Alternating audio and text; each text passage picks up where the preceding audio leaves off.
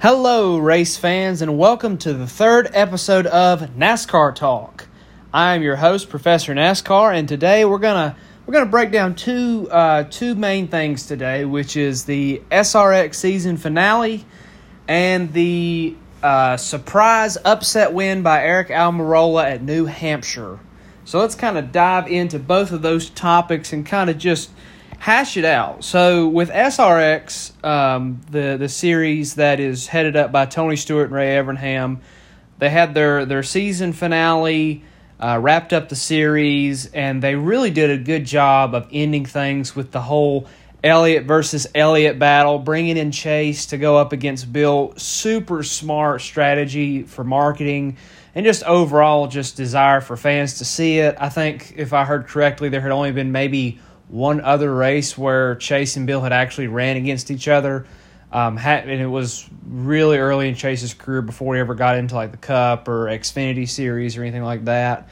So this was a really, really good decision and a wise decision to bring Chase in and give the fans this showdown that I think a lot of people wanted to see, and I think overall we look at it and it was extremely successful because Bill was definitely the most competitive at Nashville Fairgrounds. That was definitely his most competitive race of the season. I know the first couple races there was mechanical issues with his car, which isn't something that he can control. But in this race, it was the best he'd been all season long. He was dominant. He was up in the front, leading laps. At one point, it looked like he was going to take the win, and then on a late race restart, his car just kind of, whenever he went into the first turn, kind of washed up the track a little too high. Whenever that happened, both Chase and Tony Stewart passed him, and so he was never able to recover and get back to the lead. But overall, it was a great race for Bill. Definitely his best of the season. It was awesome too because he was able to race Chase, and and Chase was up there pretty much the whole time with him. They were able to go side by side. They were able to battle each other. And that's what you want to see. Like, you don't want to say, you don't want to have this father versus son battle, and then like Bill be running in the back of the field the whole time and Chase run in the front. Like, you want to see them battling it out for the win. And that's pretty much what we got to see. It was a really, really awesome way to cap off the SRX season. It was really good of them, too, to also bring in NASCAR. Bringing in Chase, you're bringing in NASCAR's reigning champion. So it's just a great decision to do that. And really, if you really are, a fan of racing, a fan of father-son battles, I don't know about you all, but I know for me personally, the race that I kind of thought about whenever I was watching the fairgrounds, and especially watching the Elliott versus Elliott battle, it kind of brought me back just a little bit to the 1999 IROC Michigan race, where you had Dale Sr. and Dale Jr. battling it out for the win there and actually having a photo finish. I know, the SRX race wasn't exactly the same as that in terms of a finish, but just this idea of father and son battling it out for the win, it kind of brought me back to that. But it was really good. Chase Elliott was able to take the win. Tony Stewart was able to take the championship. And really looking at the series as a whole, I think it was just overall a success. They really chose really great short tracks and dirt tracks to really give the fans what we've been wanting. We've been wanting more short tracks in NASCAR, and then to see this new series form and to basically give fans exactly what they want out of racing was just awesome. It was really good. Also, one thing I really, really liked was the durability of the cars. Ray Evernham is just a master. He was Jeff Gordon's crew chief. He owned his own NASCAR team after that. Just a masterful person when it comes to designing cars and putting things together and all that stuff, because these SRX cars, they really were, they had a good look to them, but they're also very durable, and that's what I liked. Because, like, for example, at the fairgrounds, you're able to see a lot of beating and banging, and, it wouldn't destroy the car, it wouldn't cut a tire down, because, if you watch a Cup Series race, one little bit of contact, and all of a sudden somebody's got to cut right rear or right front, or left rear or left front tire. Somebody's got to cut tire in the Cup Series, and so that's why you don't really see a lot of beating and banging.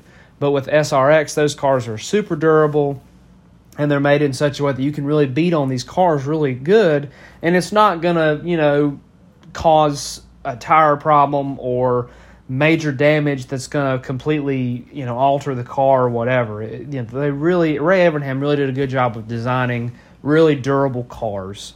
And so I really, also liked that about the series. And then also, I like the way they kind of had that mix of young and older talent. They really brought in a lot of the older guys that were the best in a lot of their different fields, like the reigning Indy 500 champion, Elliott Castroneves, and, guys like Paul Tracy, Tony Stewart, Bobby Labonte, Bill Elliott. They really got a good pool of drivers. And then I liked how they were bringing in, like, local ringer-type guys, and then bringing in just exciting new talents that are coming into racing, such as Haley Deegan, being able to bring in a champion like Chase Elliott. It was really good. I think a good mix of talent. So I really think the SRX was a success, and I'm looking forward to the future with SRX. I think that there's definitely plenty of opportunity there for more seasons and even more senses of growth. I'm not exactly sure if or how they would want to change things. I personally would like to maybe see either a restrictor plate race or a road course race added to the season, maybe make it an 8-week season instead of 6. But at the same time, I do like the idea of, it's 6 weeks and it leaves us wanting more. And I think that's good that they do it that way. Definitely smart. So, that's just I would just like to see those cars on Daytona or Talladega, or, at either at like a Road America or a Sonoma or Watkins Glen. I just think it'd be fun to see those cars in that kind of a place. But that's just me personally. And it was really interesting too, after the race at the fairgrounds, they kind of teased the Tony Stewart and the SRX series kind of teased the idea of going to Wilkesboro and having a race next season, or I'm not sure if they meant next season or maybe the season after, but having a SRX race at Wilkesboro, North Wilkesboro Speedway, which would be absolutely fantastic. I live not too far away from Wilkesboro, so I've been to Wilkesboro fairly recently, and there's just such a desire for that track to come back. Like, you drive through the community, they've got signs up, they got stickers up, they want the Speedway back. A lot of us fans, we want that Speedway back. We don't want to see it just deteriorate to the point that it has to just be completely destroyed and, that history's gone forever. I'm not really sure how you would bring that Speedway back. Personally, I think it was Dale Jr. that proposed this idea, and I actually like the idea of just tearing up, since the concrete's going to probably be redone anyway, just tear it up and just make it a dirt track, make it like the premier dirt track of, for example, NASCAR or whatever. I like that idea personally. Don't know if that's even possible, but just the desire from SRX to even want to go there, at least gives us fans a sense of hope that, maybe something will happen, or that there's at least people that want racing to return to Wilkesboro. So, we'll stay tuned with what's going to happen there. But overall, the SRX was a great series. It was really a good way to pay homage and to give fans, that, because, whenever we lost the IROC series, we lost that sense of a way for champions to come together and compete against each other in a way where all the cars were evened out, and they all ran on certain different types of tracks. And so, for SRX to come back and kind of give us that a glimpse of the old IROC, I think it was fantastic. It was really good. And so, in my opinion, SRX, complete success. Now I want to transition, though, to talk about New Hampshire, the Cup race at New Hampshire, where we saw, old Aric Almirola taking the surprise upset victory. And, I know he says that, New Hampshire's one of his favorite tracks, and that he's really good there, and that he'd had that place circled for a long time. And it's nothing against Aric Almirola, but the way that Stewart-Haas cars have been running this year, I don't think anybody would have really predicted him to take a victory there. I mean, people were thinking maybe Kevin Harvick would get Stewart-Haas a win, but they've just not been that great this year. So, for Almirola to be the one to come in and get the first victory of the season was a total surprise, and I would definitely consider it to be an upset victory. I mean, we look at that race, and it looked like it was going to be either Ryan Blaney or Brad Keselowski's race to win, really, because those two are the ones that had very dominant, good cars. And then, all of a sudden we see Almirola just kind of charge to the front and take the lead. And, he had to hold off Christopher Bell. Christopher Bell gave him a hard charge there with about the last maybe 10, 15 laps or so. But otherwise, that was Almirola's race, and he took it and he won it. And, I mean, that's what he had to do because he was so far out when it comes to his point standings. The only way that he was going to be even able to get a spot for the chase was to take a victory. And so for him to do it at New Hampshire definitely changes the point perplexion for the last couple races before the chase starts. But it's really good for Stewart-Haas. It's good for Aric Almirola. This was Eric's first win since Talladega of 2018. So for him to kind of get back to victory lane and show us that, he is talented, that he is a race-winning caliber driver, that he does have potential, I think it's good because, I mean, Eric's a good driver. And, we think about that 2018 season. There were a couple times where he almost won a couple other races besides Talladega and just nothing ever quite was able to work out. But he really had a good 2018 season. And then really the last couple of years, it's been kind of surprising that he's just not been able to be there in terms of competing for wins, competing for championships, that kind of thing. Because Aric has always seemed like the person that if you gave him the right equipment, he could compete. And so I'm hoping that maybe this New Hampshire win is the start of something for him and for that team. But, we'll have to see what happens because Stewart-Haas, as an organization, they've just not had really great cars in terms of, dominating, running up front. That's just not happened this year for them. I don't know why, especially as dominant of a season that they had last year with Kevin Harvick. But, they just haven't been there this year. So, it's good for Almirola that he locks himself in, but it definitely changes the standings and that the chase perplexion for the last because there's only about 3 spots left that can be potentially taken on points. Everybody else has locked themselves in with victories. And so, before Almirola's win, it was looking like Austin Dillon was locked in. Or at least he was doing pretty good in points. And then Almirola wins, and now Austin Dillon's now he's looking 5 points below the cutoff line. And, it's, when you look at the final 4 races, which, the final 4 races are Watkins Glen, the Indianapolis Road Course, Michigan, and Daytona. You look at that, and then you look at this cutoff line where you have, Tyler Reddick above by 5 points, Austin Dillon below by 5 points. You have Kevin Harvick, who's 82 points to the good, and then you have Denny Hamlin, who's 283 points to the good. What you're really going to see most, in my opinion at least, is you're probably going to see a big battle for that last spot, the one that Tyler Reddick has that's above 5 points.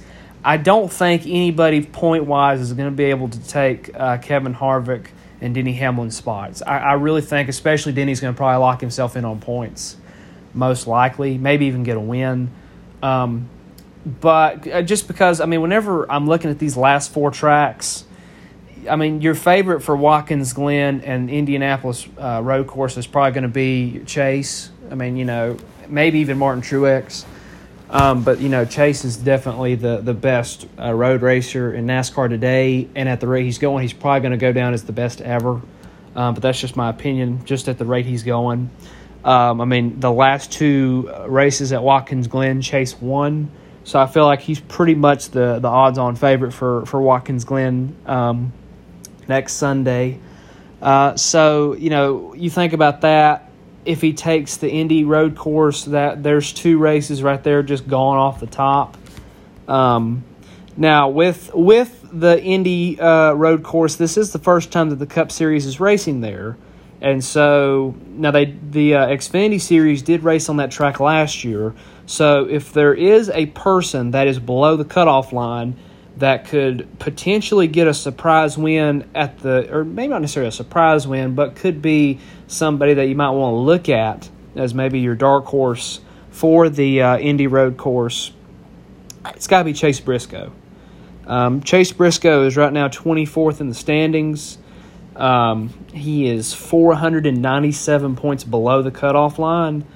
But with him having that prior experience at the Indy Road Course, it definitely puts him in the conversation for somebody who could potentially come up in there and win that race. If that happens, that's going to take that spot that you have Tyler Reddick and Austin Dillon fighting over. So that's going to change things up.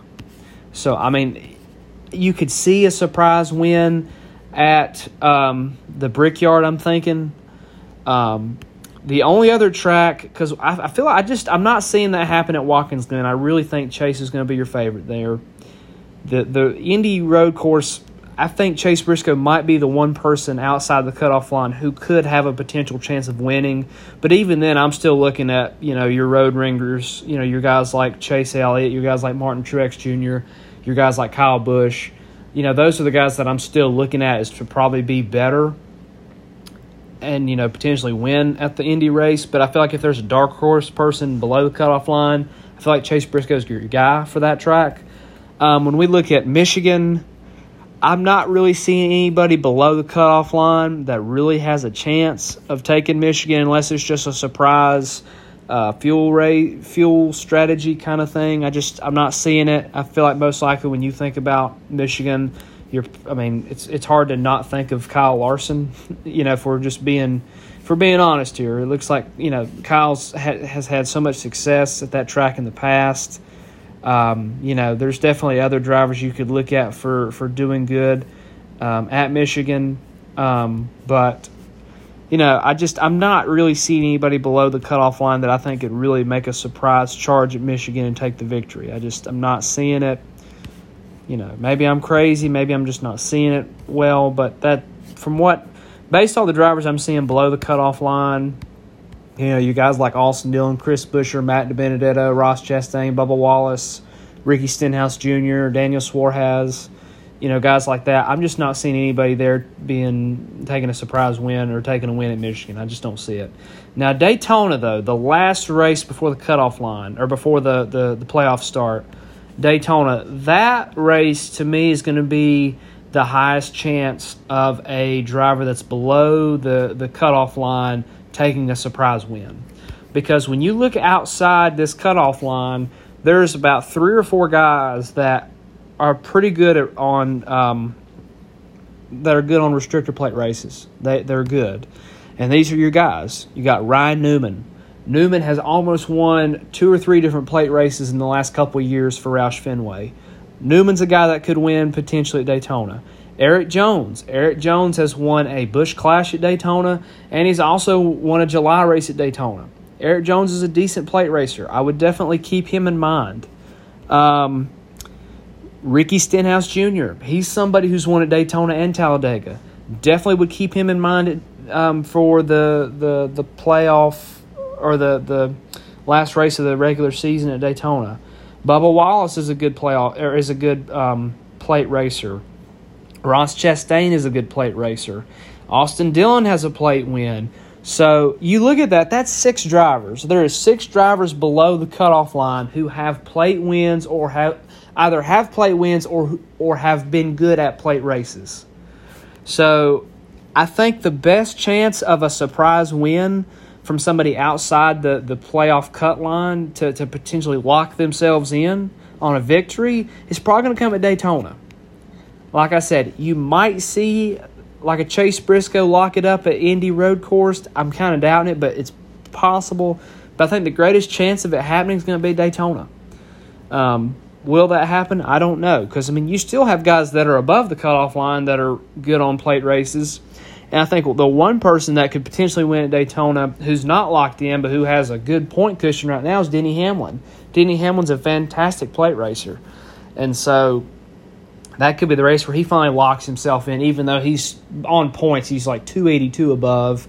Nobody's going to come and get him on points. If somebody bumps him out, it's going to be on victory, most likely. But, I think the only surprise is going to come maybe at Daytona. But otherwise, I'm just not really seeing. I think you're going to have a battle between Tyler Reddick and Austin Dillon for that final spot, unless there's just a surprise win at either Daytona or the Indy Road Course. But otherwise, I think what you see is at this point about what you're going to get. But that's just me. That's just my opinion. It'll be definitely interesting to see how these next 4 races play out and how the cutoff line changes between now and Daytona. So we'll just see what happens. But it was definitely a surprise upset win at New Hampshire. But congratulations to Aric Almirola. That was awesome. Congratulations to Chase Elliott on that SRX season finale win. I know, honestly, like if you watch Chase's like after race interview, it honestly looked like one of the most like happiest times he's ever had in racing. Like, not to say that he hasn't had a lot of great moments, but I thought that was one of the happiest moments we've seen Chase. And I really think it's just because he really got to go out there and battle his dad, and that was really awesome to see as a fan. And so, congratulations to Chase, not only for the win, but for just being able to race against your dad like that. That's awesome. So thank you all for watching. That concludes this week's installment of NASCAR Talk. And so we'll be coming at you later with some new content. So till next time, have a nice day.